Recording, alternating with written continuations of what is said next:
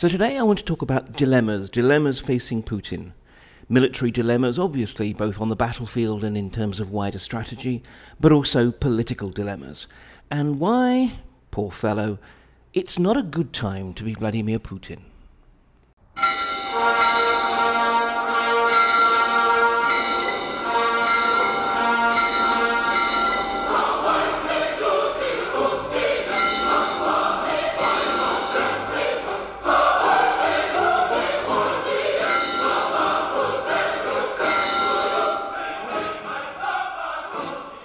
Hello, I'm Mark Galeotti, and welcome to my view of Russia in Moscow's shadows.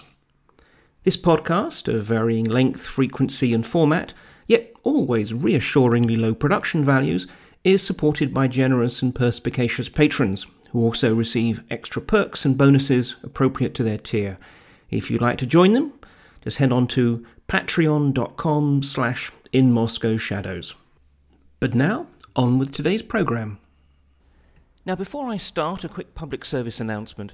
I'm about to embark on a month of quite ridiculous amounts of travel from DC to London, including Stockholm, Oslo, Munich, Pristina, and indeed Berkshire. And in that time, I'm honestly not sure if I'm going to be able to record any podcasts. I mean, they might just simply be very sort of short ones or whatever. So do not necessarily assume that there will be podcasts in the next month. On the other hand, how, of course, could I forget my esteemed patrons?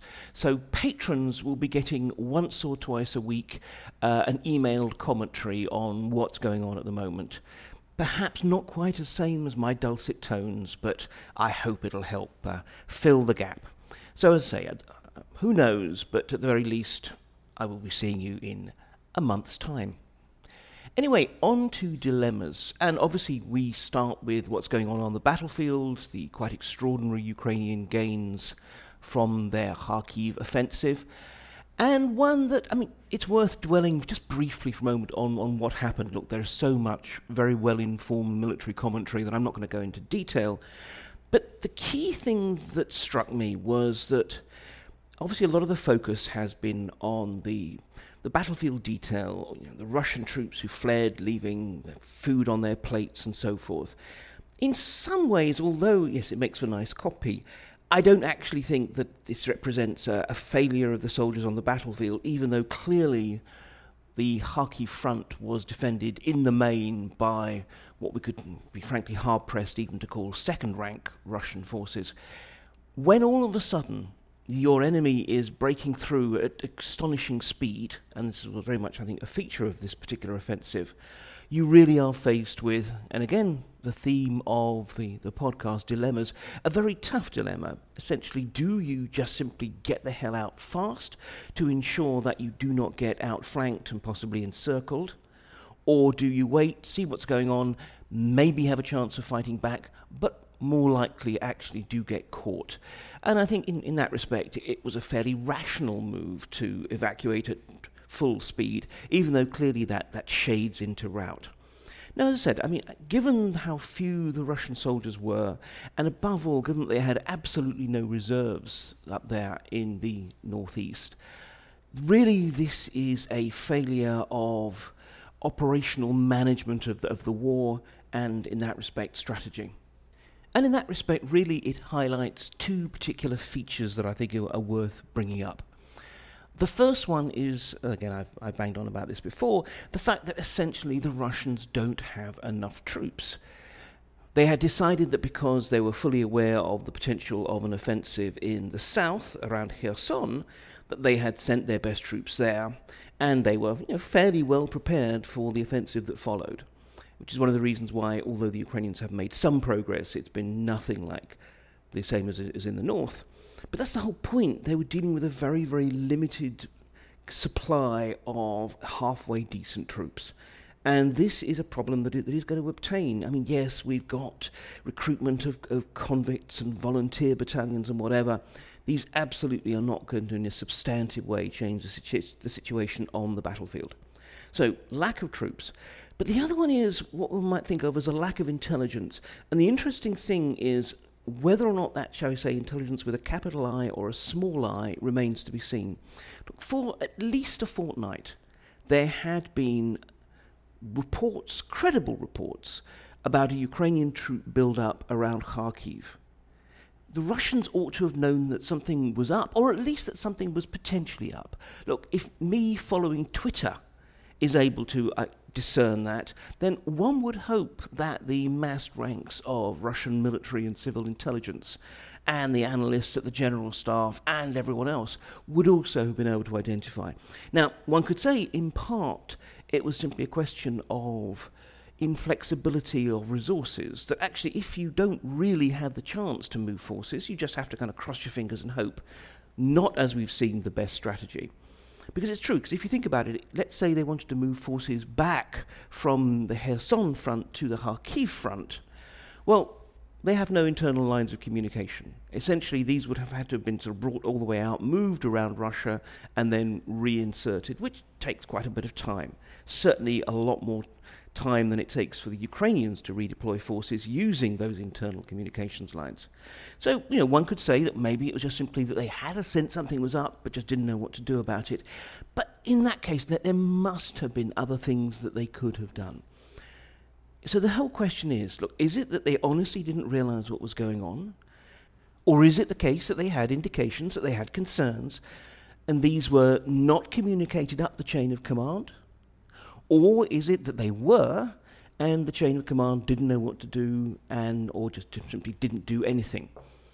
We don't really know at this stage. I'm sure there will be articles coming out in due course. But one way or the other, it really does emphasize the crucial strategic dilemmas now facing Moscow here. The Ukrainians have demonstrated that they can take on two operations at once, one perhaps being a little bit more forceful than the other, but I don't buy the notion that the southern attack from Kharkiv was really a feint. I think they basically launched two operations and saw what would happen. So in some ways, the Ukrainians are now in a position where they could actually muster an additional tactical force and attack where they see fit. Are the Russians in a position to handle that? It doesn't look like they've either got the intelligence, the mobility, or the resources in order to do so. So obviously they will have to, if they're going to try and dig in, they're going to have to do so along defensible lines, rivers and the like. And that is very much going to constrain them. I think this is it. This is the point. It's about momentum. It's not just the momentum of the battlefield, which clearly the Ukrainians have, and this victory will also very much obviously perk up their morale no end. But it's also a strategic momentum, in that it is now, it seems to be more likely that the Ukrainians, which are imposing their view of the battlefield onto the Russians. And it's going to be very hard for the Russians to break out of that. And frankly, I don't think they can, certainly not this side of winter, when military operations are likely to basically slow down. So I'm not necessarily saying there's going to be a stalemate all the way through until winter, but whether or not there is a stalemate is now essentially the Ukrainians' choice. And that is a very, very uncomfortable position for the Russians and above all for Putin to be in. Which leads me to the whole question of the political dilemmas that obtain from this. This extraordinary and rapid Ukrainian success actually, in some ways, could perversely also be a problem even for the Ukrainians. There's a rather tasteless metaphor that is often used about boiling a frog. That if you try and drop a frog into boiling hot water, said frog will quite rightly jump out. On the other hand, put a frog into cool water and slowly raise the temperature, then the notion is, and to be perfectly honest, I have never tested this, and I hope I never see it being done. But anyway, the notion is the frog doesn't really notice until he's already being boiled. Well, in this context, the frog has very definitely just been dropped into a pan of boiling water. So the question is, where might it jump? The danger is, therefore, that Putin feels he has to escalate precisely because of the scale and the shock, whereas a slow attritional defeat, maybe he would have got his head round the fact that things weren't working. I don't know. I am not for a moment, and I think this is important to stress in an age when there are people who are still advocating that Ukraine should be giving up territory for peace. But I'm not for a moment saying that the Ukrainians shouldn't have launched this offensive, let alone prosecuted it to the fullest ability. What I am saying is that in itself creates risks. It creates the risk that Putin feels, because there's no real opportunity for de-escalation, and I'll come to that in a moment, that he has to escalate. And given that there is no easy and obvious way to escalate, the question is actually what potentially awkward, uncomfortable and dangerous option does he take? So does he have any of those? Well, look, the word on everyone's lips is, of course, mobilization. It's quite interesting that we're now actually even seeing Russian figures who once upon a time would have been considered to be fairly sort of supine instruments of the Kremlin, like Communist Party leader Gennady Zyuganov, of which more in a moment, beginning to talk about, the need for mobilization. Well, as I've touched on in the past, this is no panacea. First of all, while in theory, and I really would want to underline that, Russia could mobilize, almost up to a million men, even if of distinctly variable and probably on the whole not very great quality. In practice, the need to train or retrain them up a bit, arm them, house them, etc., really puts an upper limit of, at most, 100,000 to 150,000. Now, that's still quite a few troops, even though they probably will be largely armed with 1970s or maybe 1980s kit, if they're lucky. But the point is that, first of all, this all takes time. I mean, in practice, we're talking about 3 months from the day you actually announce that there'll be a mobilization to actually having troops on the battlefield able to do anything. And of course, if you look at it, 3 months from now takes you into middle of winter. It's a time when, frankly, you're not going to be launching major offensive operations, probably, and unlikely that your enemy will either. So, in some ways, these troops will be, I wouldn't say wasted, though, frankly, if you then stick them in tents in the middle of a Ukrainian winter, they absolutely will be. But certainly, it's not something that can bring you that kind of immediate sense of surcease, that immediate sense that you're changing the arithmetic of the battlefield. It may well be that some kind of mobilization, whether full or partial, will indeed be introduced.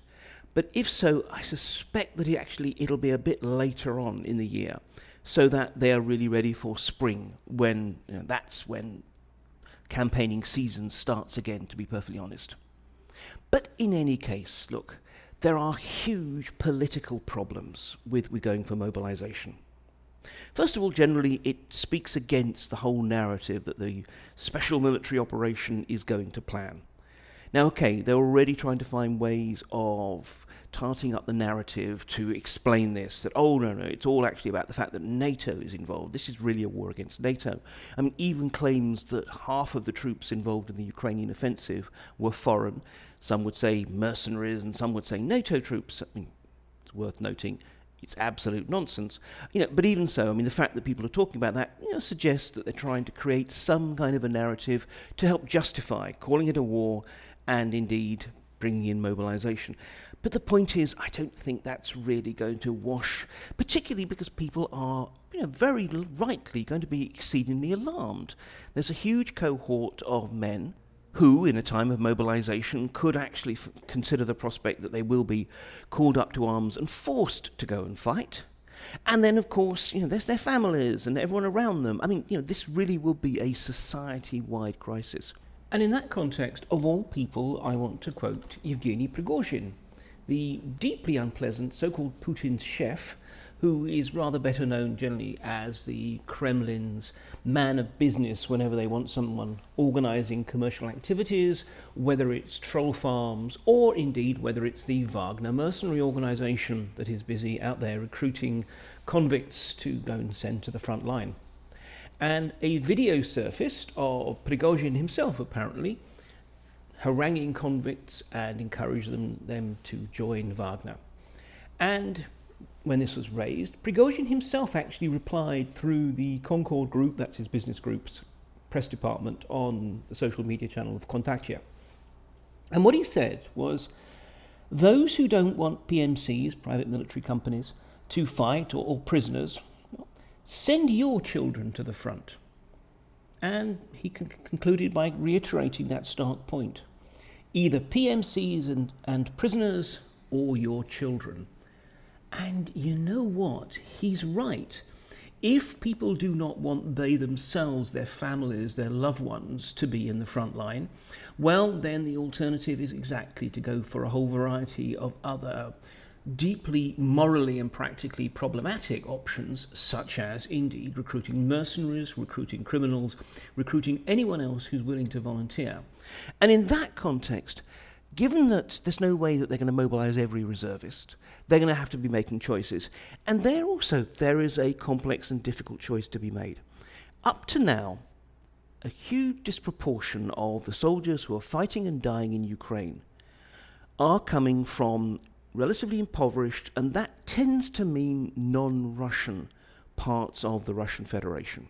And that's not some kind of evil plan, it's just simply that these are the areas where, because of a lack of economic alternatives, people decided to join up and take what is, after all, in Russian standards, a relatively decent paying job in the army, not expecting to actually have to go and fight. On the other hand, though, if you are going to call up a certain fraction of your mobilization base, you then face a dilemma of, shall I say, military effectiveness versus political safety. Do you go for the best reservists, which will essentially be the ones who have served in the relatively elite units, the paratroopers, the naval infantry, the Spetsnaz, special forces, and so forth? If so, and that's what makes sense for the sort of soldiers that you want from the General Staff's point of view on the ground, but if so, you will actually be spreading the pain quite broadly. And in particular, you really will be starting to call up quite a lot of ethnic Russians, particularly because there's a lot of them within the airborne forces as well as the naval infantry. So in that respect, you will actually be, I hesitate to use the words democratizing the war, but certainly creating a greater ethnic balance.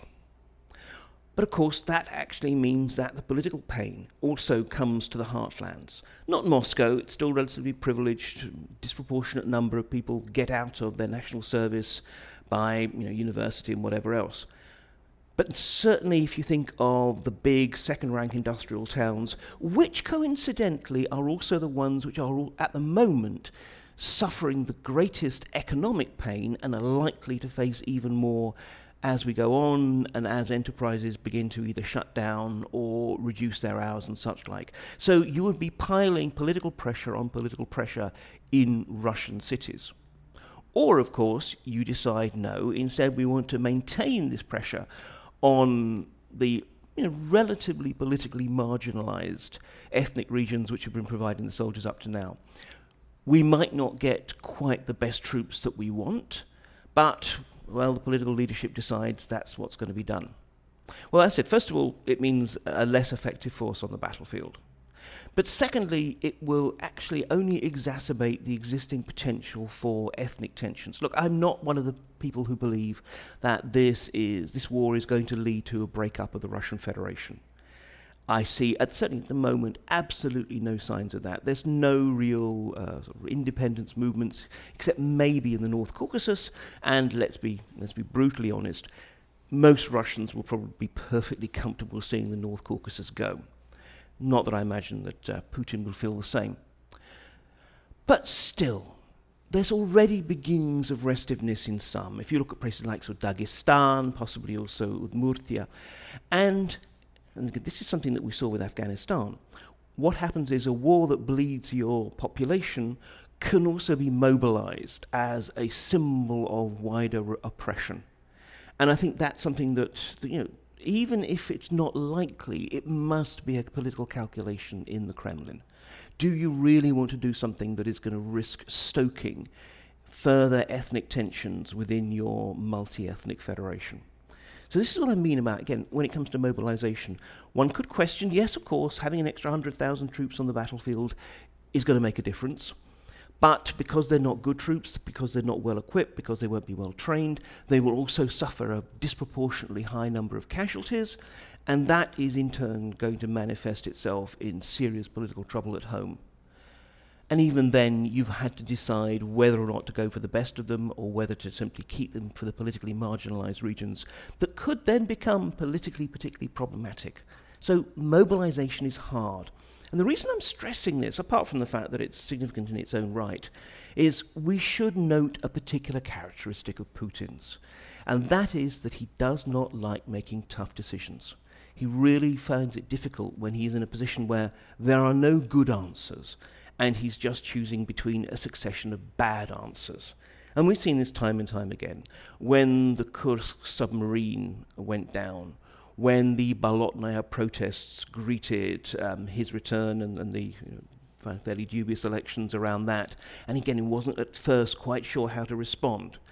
Or after the assassination of Boris Nemtsov in 2015 by Chechens working for Kadyrov, and then he was facing pressure from Kadyrov, from his own security apparatus who wanted something done about Kadyrov, and basically he disappears from view for over a fortnight. So I think this is the thing. When Putin is faced with tough choices, he tends to be paralyzed. And although I think that the pressure for mobilization will at a certain point become very hard to resist, it's by no means an easy option.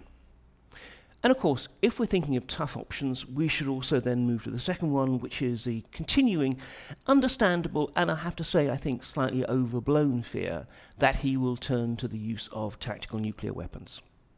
And the idea is not so much that he would immediately start by sort of blasting Ukrainian cities, Ukrainian troop concentrations or the like, but instead that he will ratchet up his threats and then perhaps in due course a tactical nuclear device will be launched at maybe a purely demonstrative target in the Arctic Oceans, or maybe even something still essentially demonstrative, but rather more pointed, such as, for example, the contested and now Ukrainian-held Snake Island off Odessa, with the hope that this would then intimidate Ukraine into making concessions and whatever.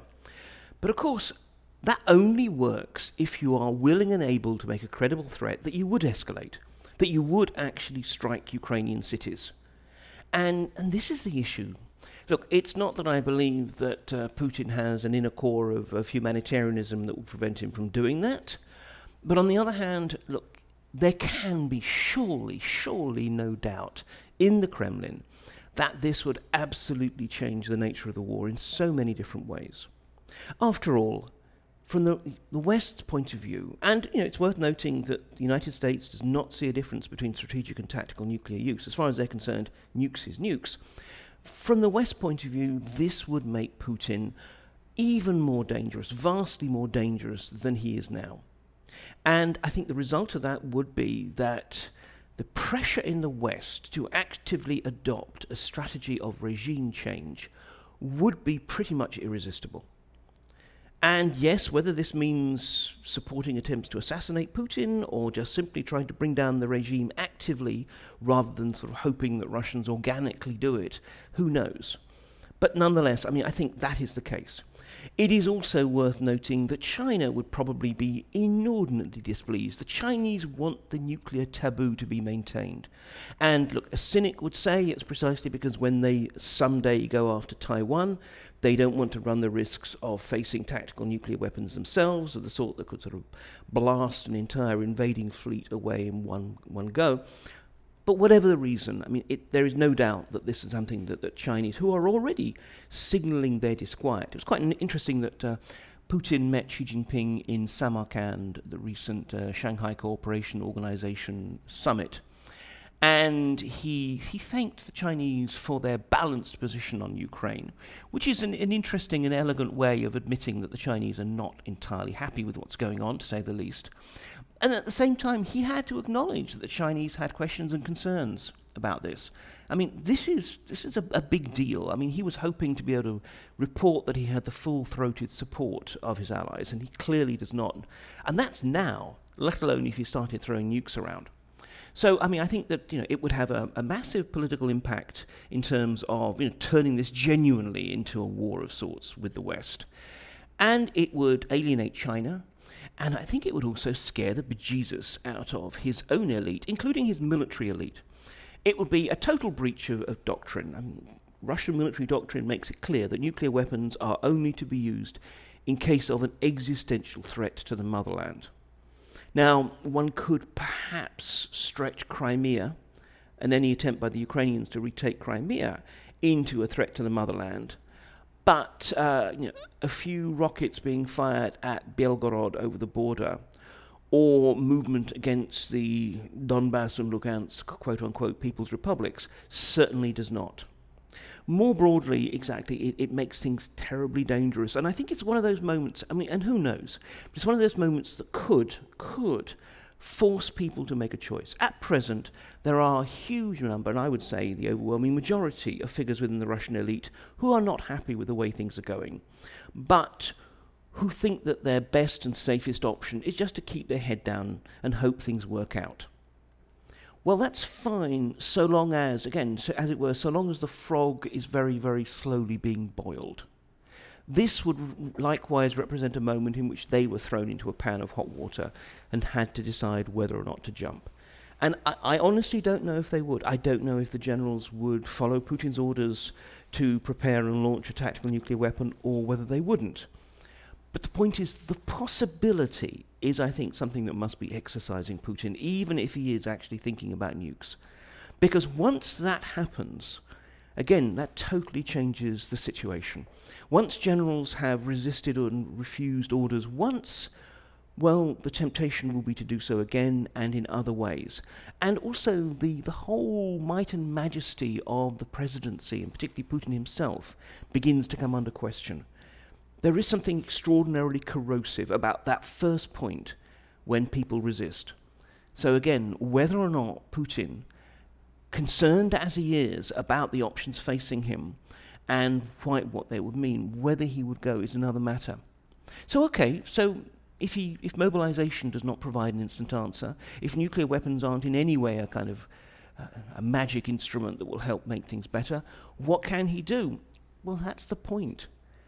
What can he do indeed? I mean, we've seen this current campaign of strikes against infrastructure in Ukraine, dams, power lines and such like, which clearly, is going to have an effect. Especially, if you're targeting electrical supplies at a country where winters can go to minus 25 centigrade, well, yes, then actually, if people actually have limited or no access to power, that is going to make a big deal. But I don't think there's any sense that it's something that's actually going to bring Ukraine to its knees and have it petitioning for peace. They still seem definitely committed. Plus, of course, we've got to remember that the Russians are slowly, or sometimes not so slowly, working their way through their stockpile of long-range missiles. The estimate is, for example, that of the Iskander missile, which is one of the mainstays of their campaign, they burnt through 80% of their stock. And production, again, there's different estimates about how many they can produce, but particularly because of the lack of microelectronics, they're only maybe able to produce between, say, 7 and 10 a month to stock up. And this is nothing like the sort of stocks that they are using up. So bit by bit, they are burning through their own capacity to actually launch this kind of campaign against Ukraine. So again, that's not an answer. I mean, it helps satisfy Putin at the time that he's doing something, but it's not going to change the situation on the battlefield. We've seen a few indications that the cyber attacks against Ukraine and the West, which a lot of people worried about, and then in the usual pendulum swing, people then say, "Oh, we've seen nothing." Well, there has been a constant stream of attacks. Well, that might be amped up, but again, it's not something that's going to have some kind of disastrous impact on the West. It's not a war winner. One can just go through all the various options. He can do a little bits here and there, but nothing that is substantively going to change the situation on the ground. He has no good options. Since he's not willing to make some kind of daring one, and frankly, the kind of peace which at the moment the Ukrainians would demand, because they're on a roll, they're winning, why should they make concessions, is one that even Putin's tamest and most supine propagandists could not spin as anything other than a defeat. I mean, even if, and I think it's questionable, the Ukrainians were willing to make some kind of a deal over Crimea, that would only be at the cost of the Russians withdrawing from every other bit of Ukraine. In other words, also the LNR and the DNR, and I would imagine heavy reparations. That's nothing that at the moment the Russians could claim to be a grand success. So in that circumstance, what has he got? His only option is just simply to hang on. Sure, yes, there'll be more reversals, there'll be more violence, there'll be more boys coming home in boxes. His hope is that somehow, magically, either Ukraine's will breaks, or, a little bit more plausibly, the West's does.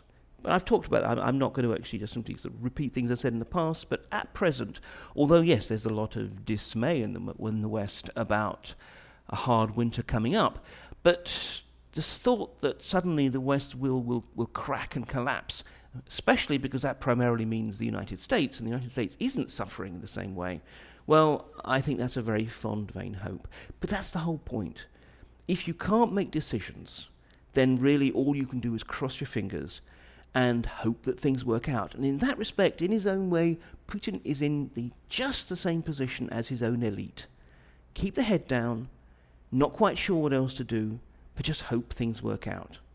But that, of course, raises a whole variety of political dilemmas, which I'll talk about after the break. Just the usual reminder, you're listening to the In Moscow Shadows podcast.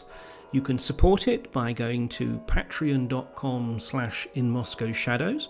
And remember that patrons get a variety of additional perks, as well as knowing that they're supporting this peerless source on all things Russian. And you can also follow me on Twitter @MarkGaleotti, or on Facebook, Mark Galeotti on Russia. Now, back to the show.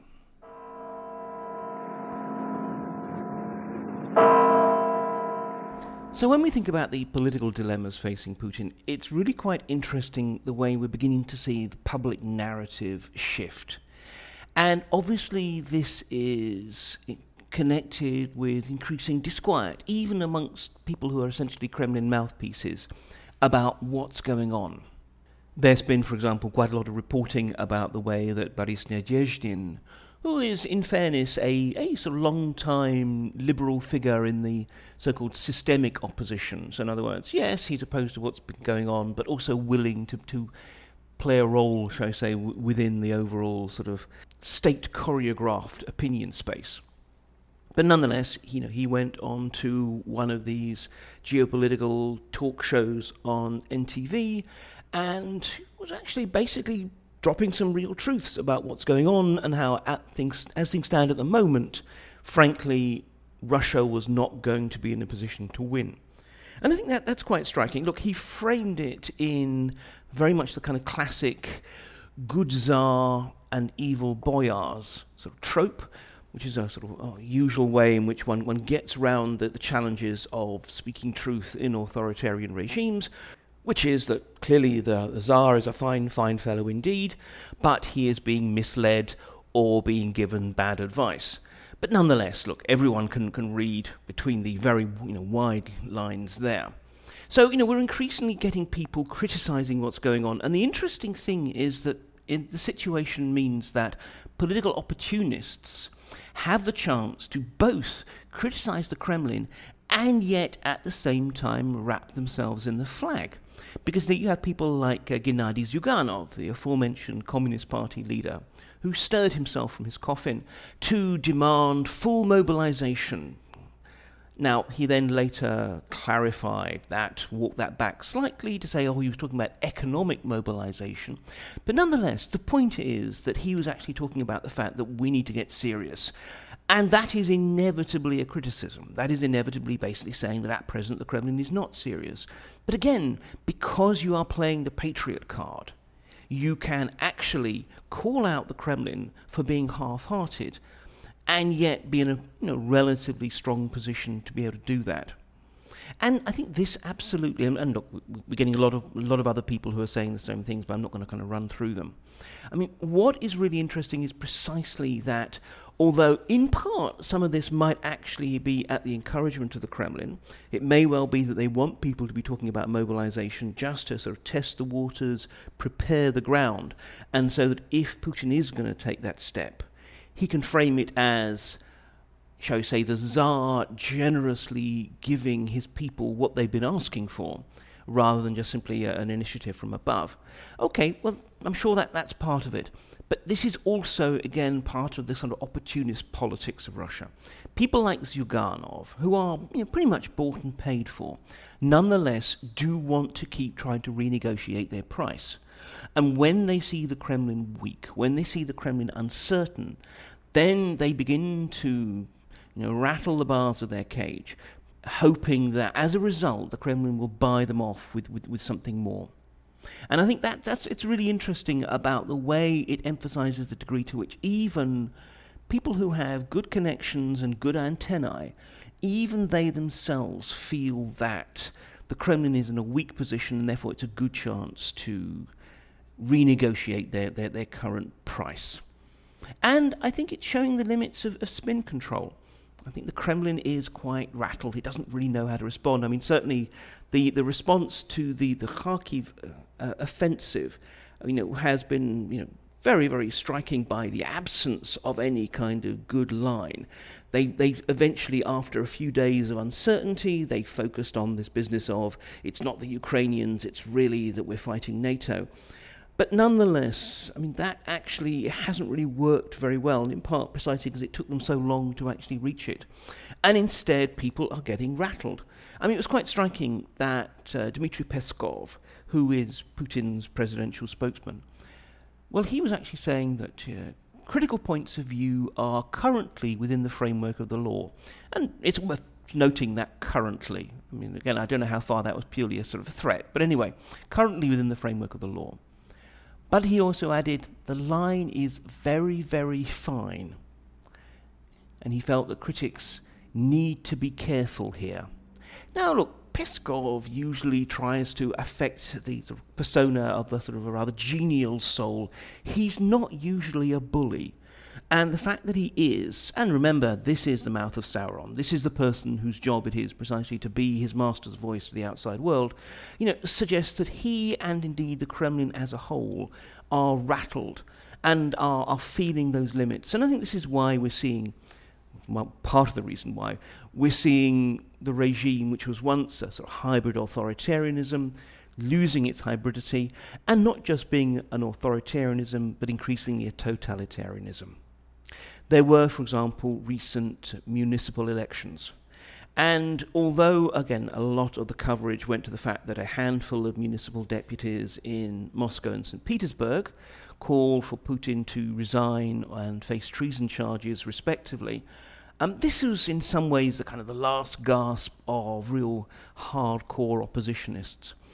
The real story about the elections on the 11th of September was basically united Russia, the Kremlin's bloc, sweeping the board. There were 6 elections to local legislatures, 12 city councils, and 15 gubernatorial races, and united Russia basically swept across the lot. Even in Moscow, which tends to be the place where you see the majority of oppositionism actually sort of manifesting itself, what have we had? Of the seats to the city councils and things, local bodies, 81.86% went to United Russia, and an additional 9.46% went to candidates who were backed by Mayor Sobyanin's My Neighborhood ticket, which, I think we can basically consider to be United Russia by another name. And that means they have 91.32% of all the seats. Is this an honest election? Of course not. And frankly, it was even more transparently dishonest, I would suggest, than many of the previous elections we've had, which is no mean feat. But I think it's another step on the road to totalitarianism. We've seen essentially a purging of any kind of real oppositionism from within the electoral process. And why do you do this? Why do you bother having an election if you are going to have a carefully engineered landslide victory, which surely no one can truly believe? Well, again, it's a classic tactic of totalitarian regimes, that the purpose of the election is as much as anything else to create the illusion of an absolute consensus in support of the regime. The hope is that this leaves anyone with dissident thoughts thinking, wow, it looks like I'm alone, and therefore I had better keep quiet. Manufactured consensus actually, it does have a certain power of itself. But what it does do, well, first of all, it means that the system loses a whole series of capabilities that it had so long as it was hybrid. First of all, just simply giving people the opportunity to vent frustrations and feel that it's meaningful in some way. Well, at a time when pressures are building up, you'd think that Russian society is going to need its vents all the more, but nonetheless, this one is closed off. So instead, pressures build up. Secondly, it has the value of looking legitimate, making people feel that the regime, even if they disagree with certain key policies or dislike the person at the top or whatever, but generally people feel, but okay, it is the will of the people. Well, again, it's harder and harder to actually get the people to genuinely believe that. And finally, it's also a chance to co-opt moderate opposition that is being lost.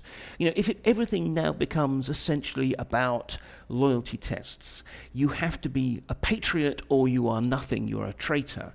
Well, the old scope within the hybrid system, which allow people, again, people like Boris Nadezhdin, to in some ways be incorporated into the system, perhaps uncomfortably, perhaps in a semi-detached way, but nonetheless incorporated, well, that doesn't exist anymore.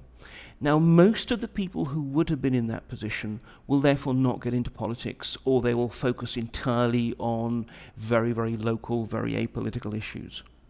But those who won't, those who can't, those who feel they absolutely need to get involved in politics, what you are now saying is there is nothing for you here.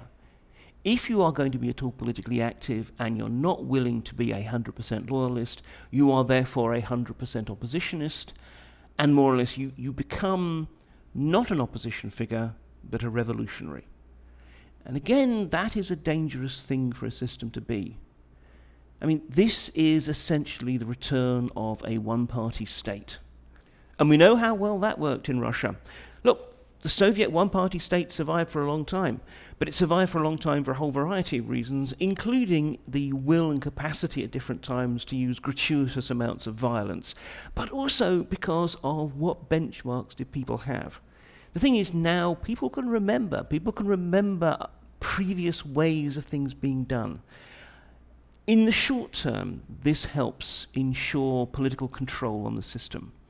But in the long term, again, this is just another example of Putin's hunkering down. That he's not willing to go into full oppression at the moment. Well, obviously, that's a good thing. But on the other hand, he is sufficiently rattled by the possibilities, and just simply, I think, too inflexible to do anything but finally allow his system to return to its natural authoritarian or totalitarian roots. And this, in the short term, gives him a certain degree of political control.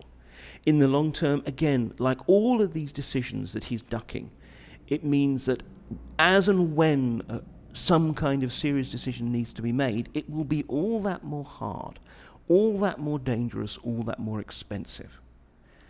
These are the dilemmas facing Putin, and these are the dilemmas that Putin is ultimately failing to address.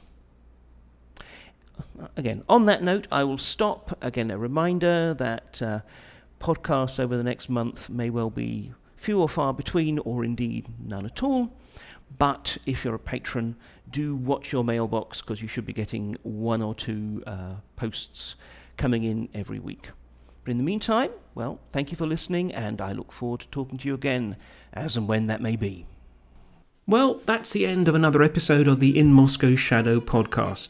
Just as a reminder, beyond this, you can follow my blog, also called In Moscow Shadows. Follow me on Twitter, @Mark Galeotti, or Facebook, Mark Galeotti on Russia. This podcast is made possible by generous and enlightened patrons, and you too can be one. Just go along to my Patreon page, that's patreon.com/InMoscowShadows, and decide which tier you want to join, getting access to exclusive materials and other perks. However, whether or not you contribute, thank you very much indeed for listening. Until next time, keep well.